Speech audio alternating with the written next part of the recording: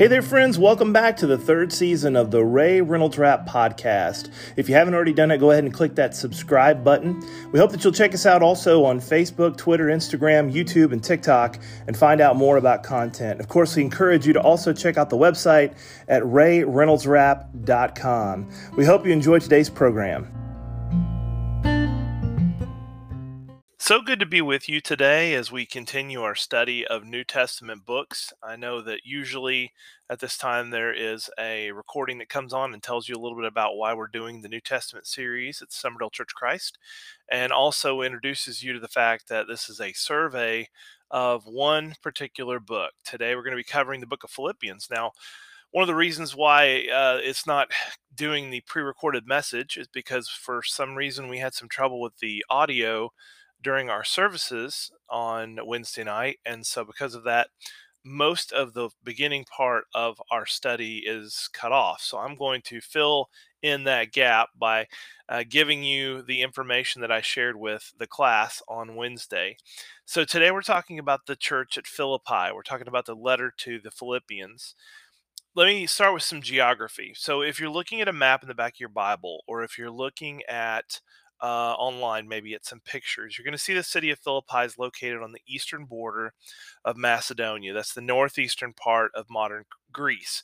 So the western part of the city had this view of the Pangaeus Mountains, and that's where the original settlers came in. They mined for gold, and that's why they stayed. The city itself is actually on a steep hill that borders this marshy lake, about 10 miles south of the Aegean Sea, the port city of Neapolis. And this is also a port city. So Philippi was just humming with traffic and travelers and people that were interested in trade. And so that plays into the story and into the letter itself. It's also the port where Paul and his companions set forth on their evangelistic mission to Europe in Acts 17, or pardon me, it's Acts 16. And this city, one of the reasons why they traveled through here is because of the commerce. It's also well known as being a military route that they would have taken through this region. And mainly that's because there were so many resources available to the soldiers as they made their route one end to the other. And it's along the eastern road of the Roman Empire, Ignatian Road, I believe is how they say it. And the city, which would have been even old in the days of Paul, uh, originally comes from the name Crenades, which means well or spring, and it was changed by Philip of Macedonia. Now that's the father of Alexander the Great. And we're talking about 3.5 centuries BC. The city has gone by a different name for so long, and all of a sudden he comes in and he changes it to Philippi because he's Philip of Macedonia. He wants to call it after himself. And so Philippi becomes a Roman property in 168 BC, and in 42 BC, it was the location of a very important battle. If you're familiar with early Roman history, it's near this exact city where Julius Caesar's murderers, Cassius and Brutus, were defeated by Mark Antony and Octavian after fleeing from Rome after they had assassinated him. Of course, Octavian goes on to be the Caesar Augustus at the time of the birth of Jesus, but a lot of the veterans who had campaigned and soldiers who had traveled ended up coming back to Philippi to stay. And most of the major cities where churches are established in the New Testament had that. So I consider it to be like a little military community, a little retirement community. And they would have had a lot of perks and benefits within the commerce there of that particular region, and most of them were really well respected. The people there formed a government based on Italian law. They were not subject to the governors of Rome, but because there were so many soldiers there present, they felt like there would never be an issue. And if so, the militia there would rise up against whatever tyranny or whatever persecution might be arising at any particular time. So Paul's letter kind of hints on some of these things in Philippians 3 and verse 20, for instance. And earlier, Luke talks about it in Acts 16:12 that these people had different individuals that governed or ran their city other than Roman rule. So, how did the church get started there? The origins of the church are actually started in around Acts 16, which I mentioned a moment ago. The conversions of Lydia and her household are recorded here. The conversion of the Philippian jailer in his house, maybe even the slave girl after her healing. But the church begins there with the work of Paul and Silas and Timothy and Luke, and continues to build to this crescendo of where we find Paul writing to them in this book, as he's really lifting up, building up these people. And I again remind you in Acts 16, Luke is using personal pronouns, so we know he was there, even though he's not mentioning himself by name. He's mainly talking about Paul and Silas in the prison, for instance. But Luke was with him during the travels, and this is one of those Hellenistic cities that Luke probably was familiar with. If not in person being there, he would have known by reputation. And Luke also records that this is where they began this work based on the Macedonian call Paul had received there at the beginning of the chapter. And so Paul gets this vision about this man pleading for help. Now, I believe it is my opinion, I'll state that very clearly. It's my opinion that that man calling for help may have been Dr. Luke. And the reason why I say that is Paul had already experienced a vision in Acts 9 of being able to be approached by Ananias. In fact, he was told, "Go in the city, we told you what we must do." And then when he tells Ananias, Jesus comes to Ananias, says, "Hey, there's a guy named Paul, street called Straight, in House of Judas. You need to go reach him. He's ready to obey the gospel, and he has received visions of you." So Paul had already seen a vision of Ananias before Ananias got there, which is interesting in and of itself because he couldn't see. He was blind, but he had an image in his mind of what Ananias would look like. And so it's not that uncommon to see some of the miracles that people have experienced happening two or three or fourfold. This is one of the gifts that Paul would receive after he is a full-fledged member of the apostles, I guess you could say. So it is my opinion that the Macedonian call comes from a man. That's why when they start in Acts 16, immediately Luke's already with them. It's like he went straight to Luke and picked him up. Now, also Cornelius has a similar vision of Peter coming to preach to him, and so this isn't that far fetched, but that's my opinion. My opinion is it's very likely that he received this vision of Luke needing help, having the vision to convert people in the Gentile communities, to go into Asia Minor, and so this Macedonia call starts there. It's also interesting that the first converts that he makes, if you're not including Luke, would be the Philippian jailer's family, and first of all, Lydia. Lydia is a woman, and those that were in the prayer meeting she was having by the river. These are individuals that would have been a part of this early church. I just find that interesting that Paul's first converts, most of them are women, yet he receives a call from a man. So, that's where I am, so that you know. But anyway, the group that goes in and does this evangelism has a lot of success with the prayer group on the outside of the city with Lydia. The church ends up meeting in her house. And Acts tells us that it's after that Paul, Silas, Timothy, Luke get on a ship. They sail to Troas, Samothrace, then on to Neapolis, which is the port city I mentioned a minute ago. And from that point, they would have had about a 10-mile walk into Philippi. And so they arrive in the city, they stay for a few days, they come into this prayer group. It's probably Sabbath day when they did this. This is Acts 16, 12, and 13. And chapter 13 actually tells us that it was Paul's custom to usually go to the synagogue first. So that's why he doesn't stray from the pattern in Acts 13, Acts 17, and we really don't know if he found a synagogue first and then went to this woman, or if this is where the synagogue had kind of met, because the women only. Or the only converts to Judaism may have been women in this community. But one scholar I was reading noted that there's primarily not a synagogue in Philippi. Instead, the Jews in this city were just restricted from group assembly, and so they would meet on their own. Probably because there was so much Hellenization in this community that there was no rabbi that would stay long enough to help get a synagogue started. And they did one time. It would be good in the future to talk about how synagogues were established and the leadership team. You had to have at least three elders and so forth.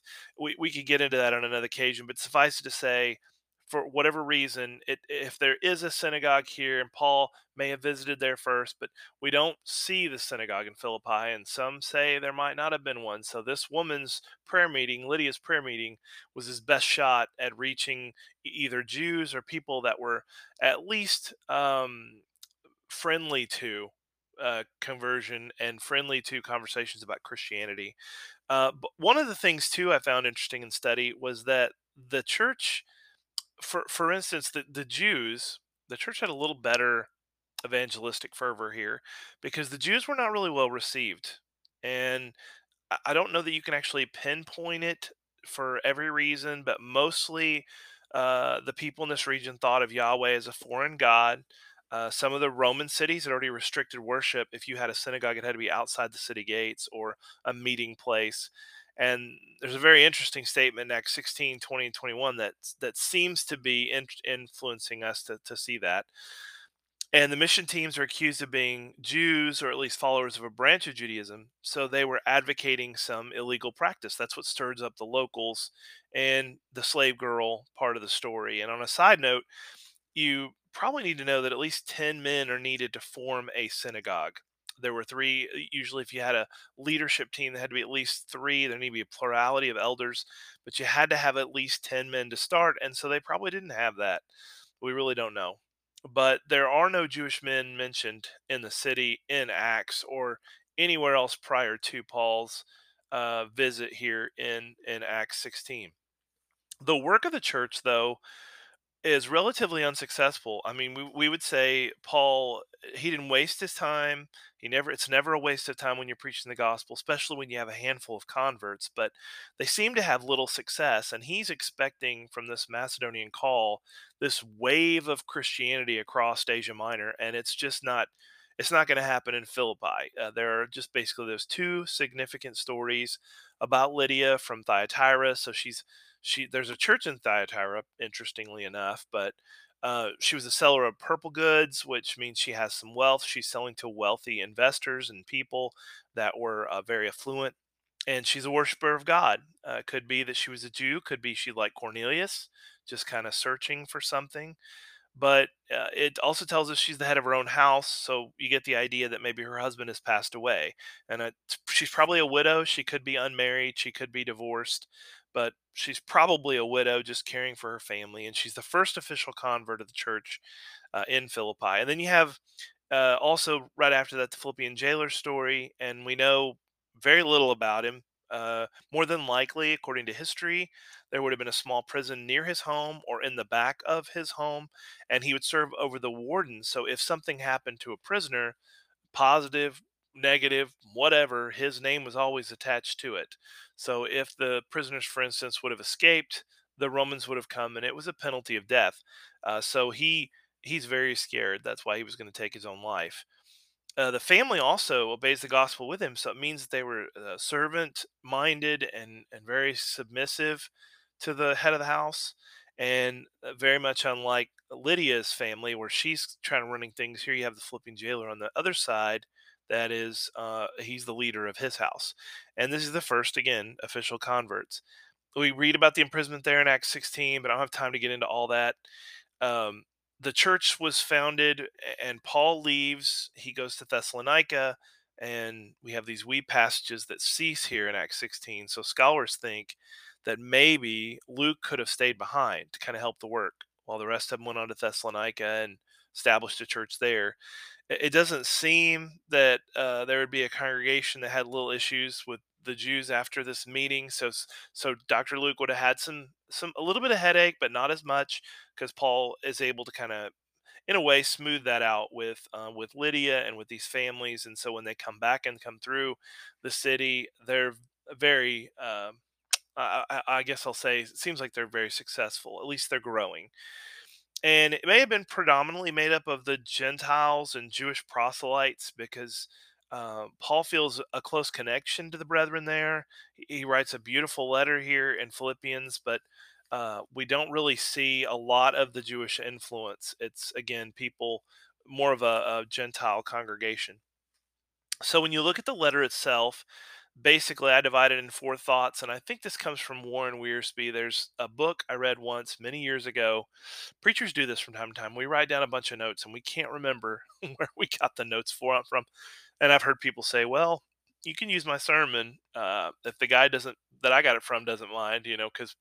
But anyways, I wrote down these four thoughts. That chapter one was the single mind. Chapter two is the submissive mind. Chapter three was the spiritual mind, and chapter four was the secure mind. And the letter's considered to be one of the most warm and loving and personal letters of Paul. It's about joy. The church has a spirit of love and generosity. Would have been a very, very positive thing for other churches in this area to have heard about the great work happening in Philippi. And there are several great points made. I mean, he talks about how the brethren were part of his regular mission support in verse 5, the first chapter. He uses the phrase "to live as Christ, to die as gain," which, if you heard me talk much, you know that's a play on words from Socrates' last few words before he dies, where he says to live as life, to die as gain. And then in chapter two, he has this beautiful hymn. First, it's interesting. First and Second Timothy both, and Ephesians all have hymns in them, little poems. And he commends two preachers, Timothy, who was a regular visitor, and Epaphroditus, who seems to be a minister of that congregation, or at least was a regular visitor of that congregation, traveling with Paul. Chapter three deals with doctrine. It deals with heavenly goals. And then the last chapter is going to focus on joy, meditation, and positive thinking. I'm going to pause here for just a moment, and we will have a real quick advertisement, and then we'll come back and we'll pick up where the video picks up from last Wednesday night. I hope you enjoy it. Paul does praise the preachers. He praises in chapter 2 Epaphroditus. He praises Timothy, and we need to praise our ministers. We need to let them know that they're loved, and we appreciate them, and we're behind them, and we believe what they're saying. But again, just be careful. In chapter 2 also, he says that we are all the light bringers. This is where he introduces the concept. In few places he does this, but he actually dives into Matthew 5:16, something from the Sermon on the Mount, about being a person who shines light.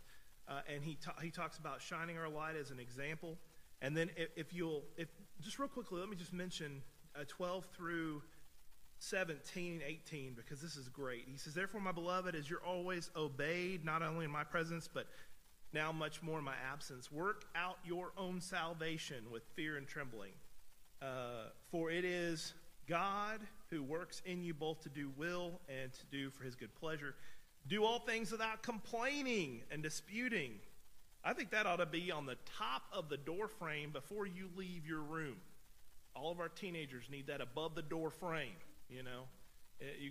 Wouldn't it be great if we just had that mute button, you know, but they start to talk, well, and we're all like that too, all of us are. But he says, do things without complaining and become blameless and harmless, children without fault in a crooked and perverse generation. And then he says, among whom you shine as lights in the world. So holding fast the word of life, so that I may rejoice in the day of Christ, and I have not run in vain or labored in vain. And he says, I'm being poured out as a drink offering, which he'll talk about in Timothy as well. But he gives this idea: you are a light bringer. You are a love shower. You are the representative. You are the ambassador of Jesus wherever you are. And so do that in all humility.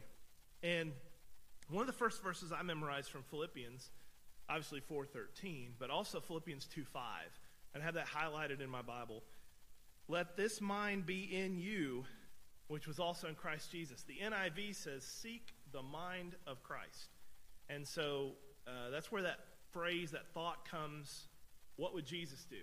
As I live my life, how would Jesus react to this situation? And we'll find it interesting, too, that in the New Testament, especially in the Gospels, most of the things that we encounter, Jesus encountered.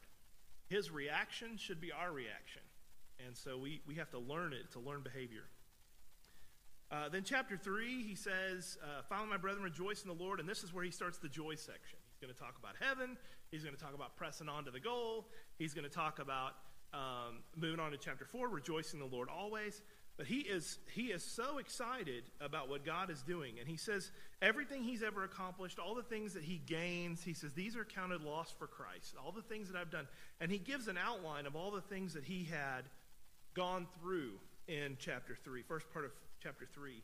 And he says, let me give you a whole list of things that I did. I was watching a video today, or maybe it was yesterday, of this guy as a youth minister, and he was talking about getting rid of your idols. And what he decided to do was to teach his teenagers in the youth group to get rid of anything like an idol. And so he burned his diploma. He had a master's degree. And he burned it in the garbage can. Said, this is an idol.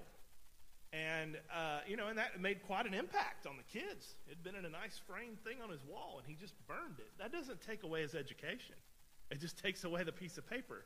And what happened was it fell over, it burned the rug, and then so forth. It caused a big issue, and they said, well, this is all idols. Even the building's an idol. But he was trying to teach the kids that there are certain things that we put up as the most important. And so Paul says, it's not my education. It's not where I came from. It's not that I'm a circumcised Jew. It's not that I was a Pharisee.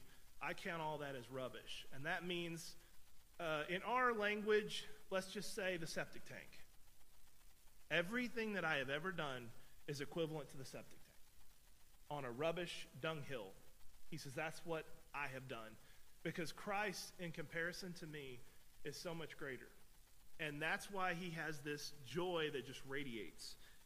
He talks about pressing on to the goal, verse 12. Not that I've already attained it, I'm already being perfected, but I press on that I may lay hold of that for which Christ Jesus also laid hold of me. So he says, I'm a runner in a race, and I see the finish line, and I see the medal or the trophy or the crown, and I'm going to finish strong.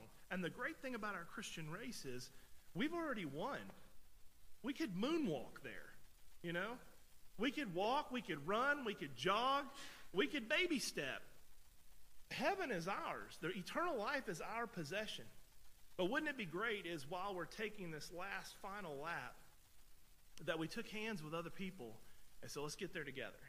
And that's what Paul's trying to do is you have to have a frame of mind in order to have the action that comes later. And this is something we're talking about Sunday, is that it's not just our words. Kindness is not about what we say. Kindness is about what we do. Kindness is about bringing people into our circle. And so it's about reaching out. And so Paul is writing this letter to encourage. He's not demeaning people. He's not being hateful to people. He is saying what needs to be said in a loving way and talking about his own walk. And then he talks about maturity in verse 15, and then our citizenship in heaven, which is ultimately the goal, is to get to eternal life. What would it be like to be an apprentice of Paul's? He had help in writing some of these letters, not that they were giving insight and wisdom, but that they penned them. How would you feel if you're listening to Paul in the dictation of this letter, or you're penning the letter? How would you feel when you hear it from his mouth? Remember, he's sitting in a prison cell. Today, we are, I know I am guilty sometimes of thinking I'm being persecuted because of my faith, because of my a statement I make or a shirt I wear or the church where I worship, things like that. In fact, if you're in any public forum, you probably feel pressure. But it was nothing like this. Nothing like this. Because they put some nasty quote about Jesus on a coffee mug. That's not the persecution that they faced in the New Testament church. The fact that certain organizations that publish our news are anti-Christian in their slant. That's somewhat of a persecution, but that's nothing like what they faced here. I didn't have anybody waiting on me out here when I pulled up to the building today. I don't know what'll be the case Sunday, but I know we were able to come in here and freely worship. We're able to, because of freedom of speech. Now, I know that we got to be careful. Some of that stuff's fading quick, but we are able to preach and teach and to live in freedom that we didn't pay for. We didn't fight for it, but we are going to have to fight to keep it. We have these freedoms, but Paul's living in a day where if they could have any reason whatsoever to kill you, And Paul went with letters to Damascus in Acts 9 to do that very thing, to drag people to prison, to accuse them of blasphemy. Now, they could not execute the death penalty. And I've heard people say, well, early Christians, they probably weren't killed because of their faith. They were probably killed because of cultural things. How'd that work with Jesus? He didn't do a single thing wrong, and they still put him on a cross. So if you don't think that continued after Jesus' death, you're taking the wrong look at history.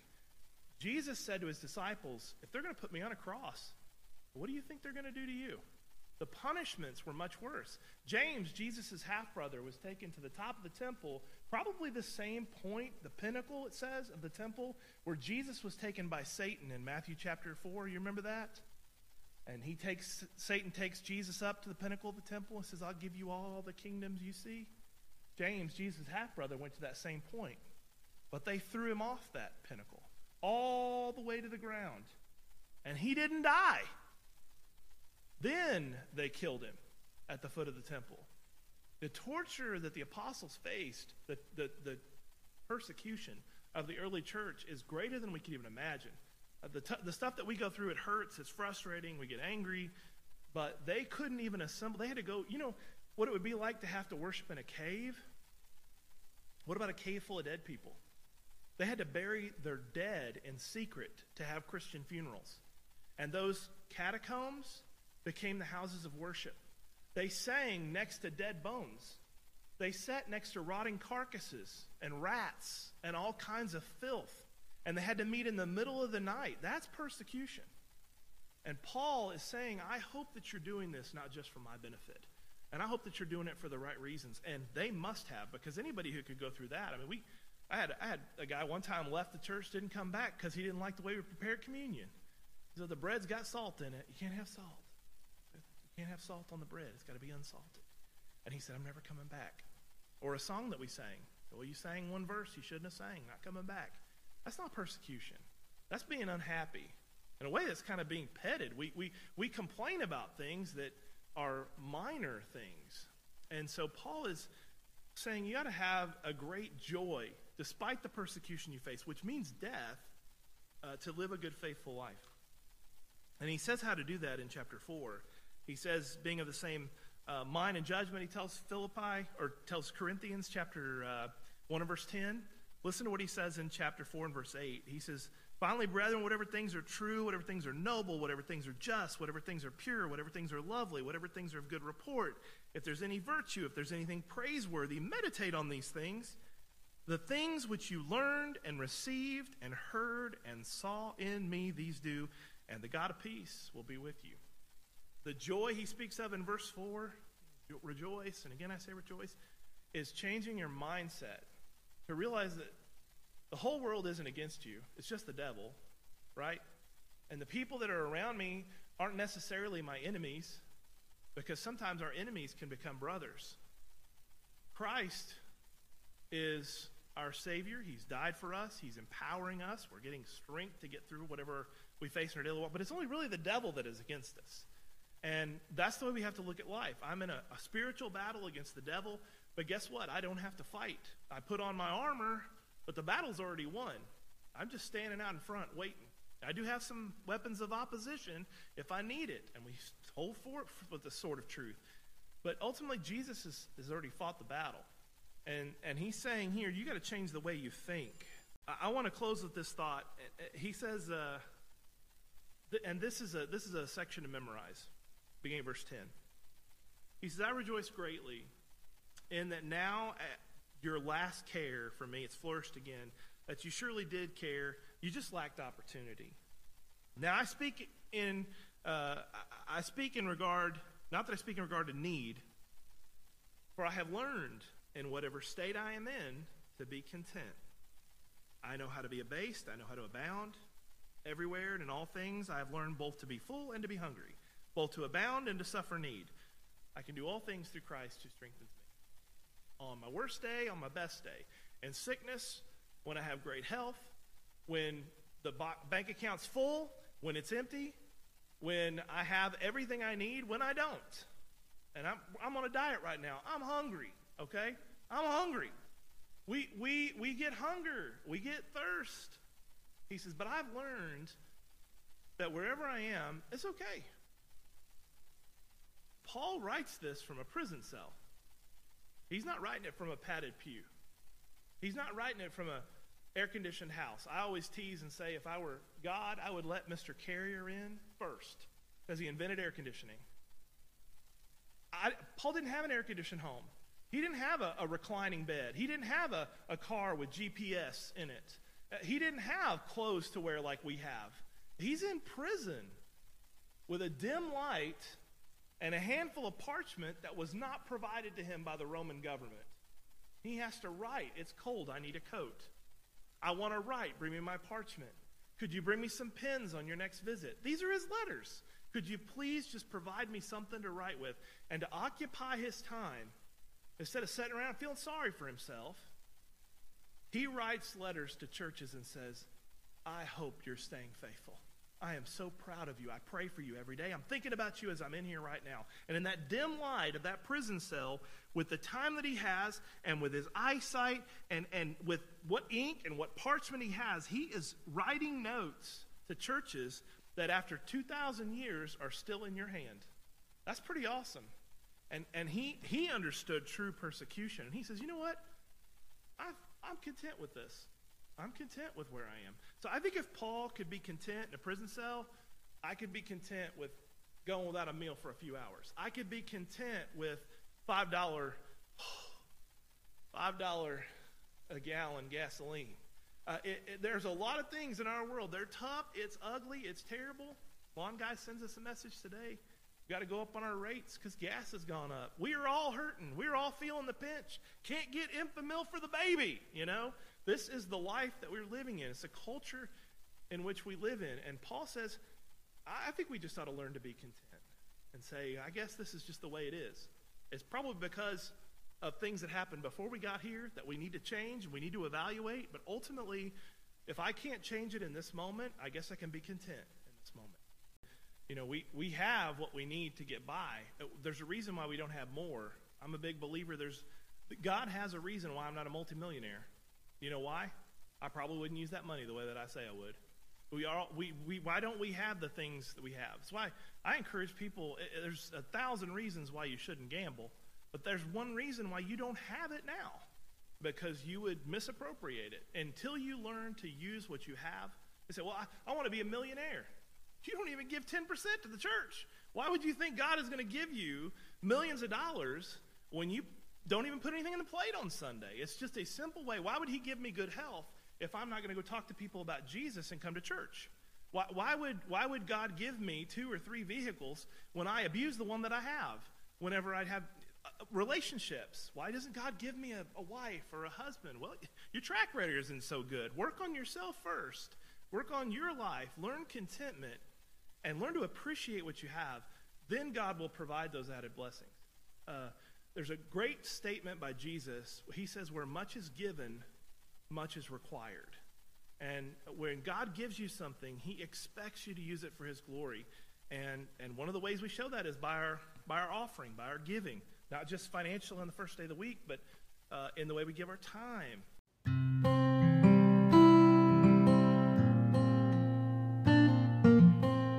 Thank you for tuning into today's broadcast. Be sure to hit that subscribe button to get updates on original content each week. Follow us on social media at Facebook, Instagram, Twitter, Tumblr, TikTok, YouTube, and check out our website at rayreynoldsrap.com. Also, if you'd like to suggest a topic for an upcoming broadcast, or if you'd like to email me a question, or if you have a prayer request, you can send that to rayreynoldsrap@gmail.com. Have a great day, and may the Lord bless you as you seek to live an authentic life in Christ Jesus. To help you in your study of the Bible, we want to send you this Bible correspondence course. This course is non-denominational. It's based on the Bible. It's conducted by mail, and it's free. To receive this course, write to Getting to Know Your Bible, P.O. Box 314, Summerdale, Alabama 36580, or call toll-free 1-877-711-5214.